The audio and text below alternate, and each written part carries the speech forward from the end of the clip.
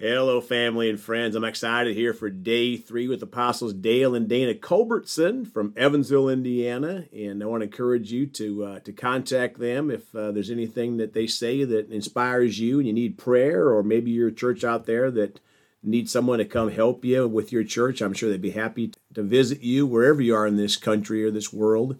But God is good. So, Father, we come today ready to receive today. We're so thankful for the Word of God. It's a lamp to our feet and a light to our path. The entrance of your Word gives light, Father. So we come ready for more light. In Jesus' name, amen.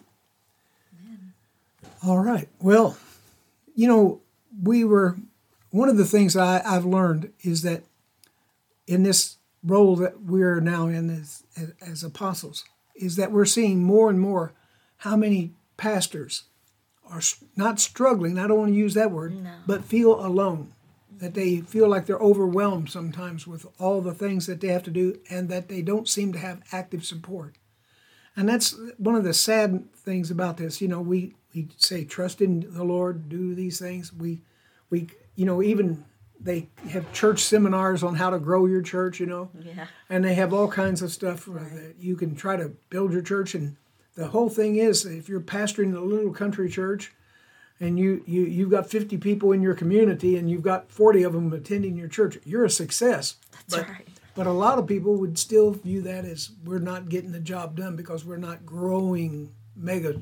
Mm-hmm. And I've seen this wear out pastors. The greatest joy you can have is to understand that you're following the will of God. And that's where we have to encourage one another, to remind them it's the will of God, not what will of man says or how we can function as success in ministry. Yes. Right. But it's doing the will of God. I was just thinking how important it is that we get a hold of this one thing. And it's out of Jeremiah chapter 1. And he says in verse 12, "Then said the Lord to me, you have seen well, for I am alert and active, watching over my word to perform it." Keep reminding yourself that we have to look into what God's word says and that we're going to do what his word says. And if that's pastoring a church of 50 or 60 or 120 or 1,000, it doesn't make any difference as long as we're doing his will. When we understand that, it takes some of the burden off of us. Pressure. And the pressure to perform, and that we get to the point that we're just doing what it is. If you read on in Jeremiah, one of the things he asked Jeremiah, "What do you see?" He said, "I see a rod of an almond tree budding." He said, "You have well seen." That's right. You've done it right there, just by understanding that he's supposed to say what he has seen in what God's commanded or revealed to him. Mm-hmm. And if you're doing that on a Sunday morning, you're speaking what God says in there, you're on the winning team there. You're on the right path. You're doing the right thing. And that's the challenge to the church over and over again, because we see other things. This is not a comparative ministry. No, We're or not competition. Our competition. No. We're not to be comparing ourselves to other churches or other people's, what they've got or what they've succeeded in. We're supposed to be doing his will. Amen. And if we can keep ourselves mindful of that, that gets a lot of pressure off of us, and it gets us to the place that we're comfortable with what he wants to do in our lives. And it makes a big difference on how we do it. I can see that happening with pastors' wives that, they feel inadequate because maybe they aren't as gifted as a speaker. As talented, or maybe they're not called to preach. Yes. And maybe they're not called to play the piano, or they haven't got the talent to play the piano or have the skill, which I had a little bit, but I didn't have that skill to be the pianist. Yeah. But I know in my case, I wanted to pray. I just wanted to pray, and I wanted to pray for the church. And you allowed me to start a little prayer group. It was small, during the week. And we announced it, and a few ladies came, about 4. I think there was 5 of us, and it grew to about 8 or 10 finally. But we just started praying for the church to be strengthened, and praying for the people in the church, the congregation. And so being a pastor's wife doesn't mean you have to wear every hat and fulfill every hat to be a pastor's wife. You can be there alongside to help your husband. You can be there. I was happy to teach a Sunday school class for the kids. That's what I really was happy to do. And actually, when I started in ministry with you, I didn't even know I had a call to preach on my life. I just was glad to help.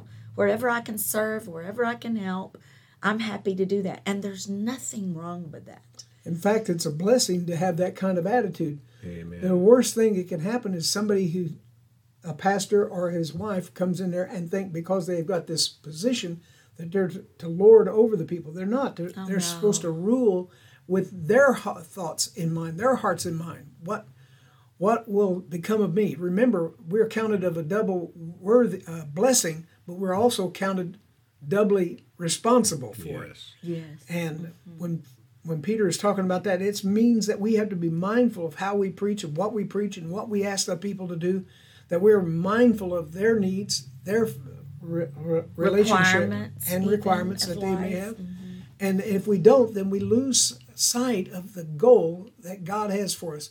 It's to build up the body of Christ. As a pastor, we build up the body of Christ.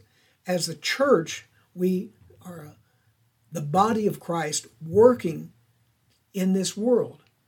And then if we keep, as pastors, if we keep reminding ourselves we're working to build God's kingdom, not our kingdom, then we'll have a church that's blessed and balanced and comfortable. The issue always comes down to whether or not we'll allow ourselves to take a lesser role to please Him, or allow ourselves to do something that's uncomfortable for us. And it could be the other way, not taking a lesser role, but taking a more dominant role. If there's a church that's never had a real pastor, and now you come in there, you've got a vision that God's given you for your church, you have to make a strong decision. I'm going to follow this vision, and if you want me to, you're going to show me how to transition from visionless to one vision. Not division, but one vision. Yes. Not by vision or several different visions, but one vision. And when you begin to do this, you'll find greater peace in your life. I promise you. You'll find greater comfort, and your wife will be happier because she realizes she has hooked up with a person who has got a real understanding of their role as a pastor and their place in Christ. And that role is to equip the saints. Yes. For the work of the ministry. Yes.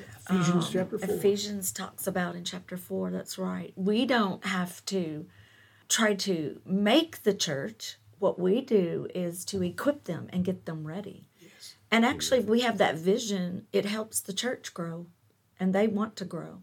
And they want to take on responsibility. Yes. You know, I came from a church where it was like the pastor had all the responsibility. And he had to do everything. Yeah. But that's not what the church is about, the New Testament church. Yeah. God intended for us to teach and train and equip the body as the fivefold ministry, so that the body is actually the ones going out into the world, laying hands on the sick, seeing them recover, and being reconcilers of Jesus Christ. Amen. To tell the good news that God's not mad at you. He cares about you. He loves you. He has a plan for your life. And just to teach our own congregations how to go out and be real. Be who you are in Christ. Yeah. I love that. I've seen that take place in many people's lives once they get past themselves. Right. They get past what people think they ought to be and just trust in the fact that God has a perfect plan for their life. That's right. You know, the pastor, if you have people in your church and you can have people serve, it's not really the pastor's job to always have to clean the bathrooms and vacuum the carpet. Yeah. But the thing is, if your church is growing, let your people be a part of this and have ownership of your church. And that takes heaviness off of the pastor. Yes. Amen. Pressure. Amen. Well, we're out of time today. Yeah. Looking forward to tomorrow. If you all would pray for our listeners. Well, Father, I thank you that I know that there's pastors listening to this and people in ministry. Yes. And I know that sometimes they feel like they're all by themselves, but they're not. Greater is He that's in them than he that is in the world. Yes. We thank you for the greater work of the Holy Spirit doing His work in their lives. So, Father, we ask in the name of Jesus that everything that was said today would kind of be imparted to them and implanted in them. And that they would be able to rejoice over the fact that they can be themselves in Christ and not be ashamed of what you're doing in their life. They don't have to follow someone else's pattern. They've got the perfect pattern in front of them, Jesus Christ. We thank you for it now in Jesus' name. Amen. Amen. If you would please pass along your phone number again, please. My phone number, if you want to reach Dana or me, you can reach us at 812-457-8587. Praise God. Well, thank you so much. Looking forward to tomorrow. And folks, we love you all. And more important, Jesus loves you. And please go talk to someone about him today. And remember, Jesus thought about you on the cross at Calvary, and he's coming back soon.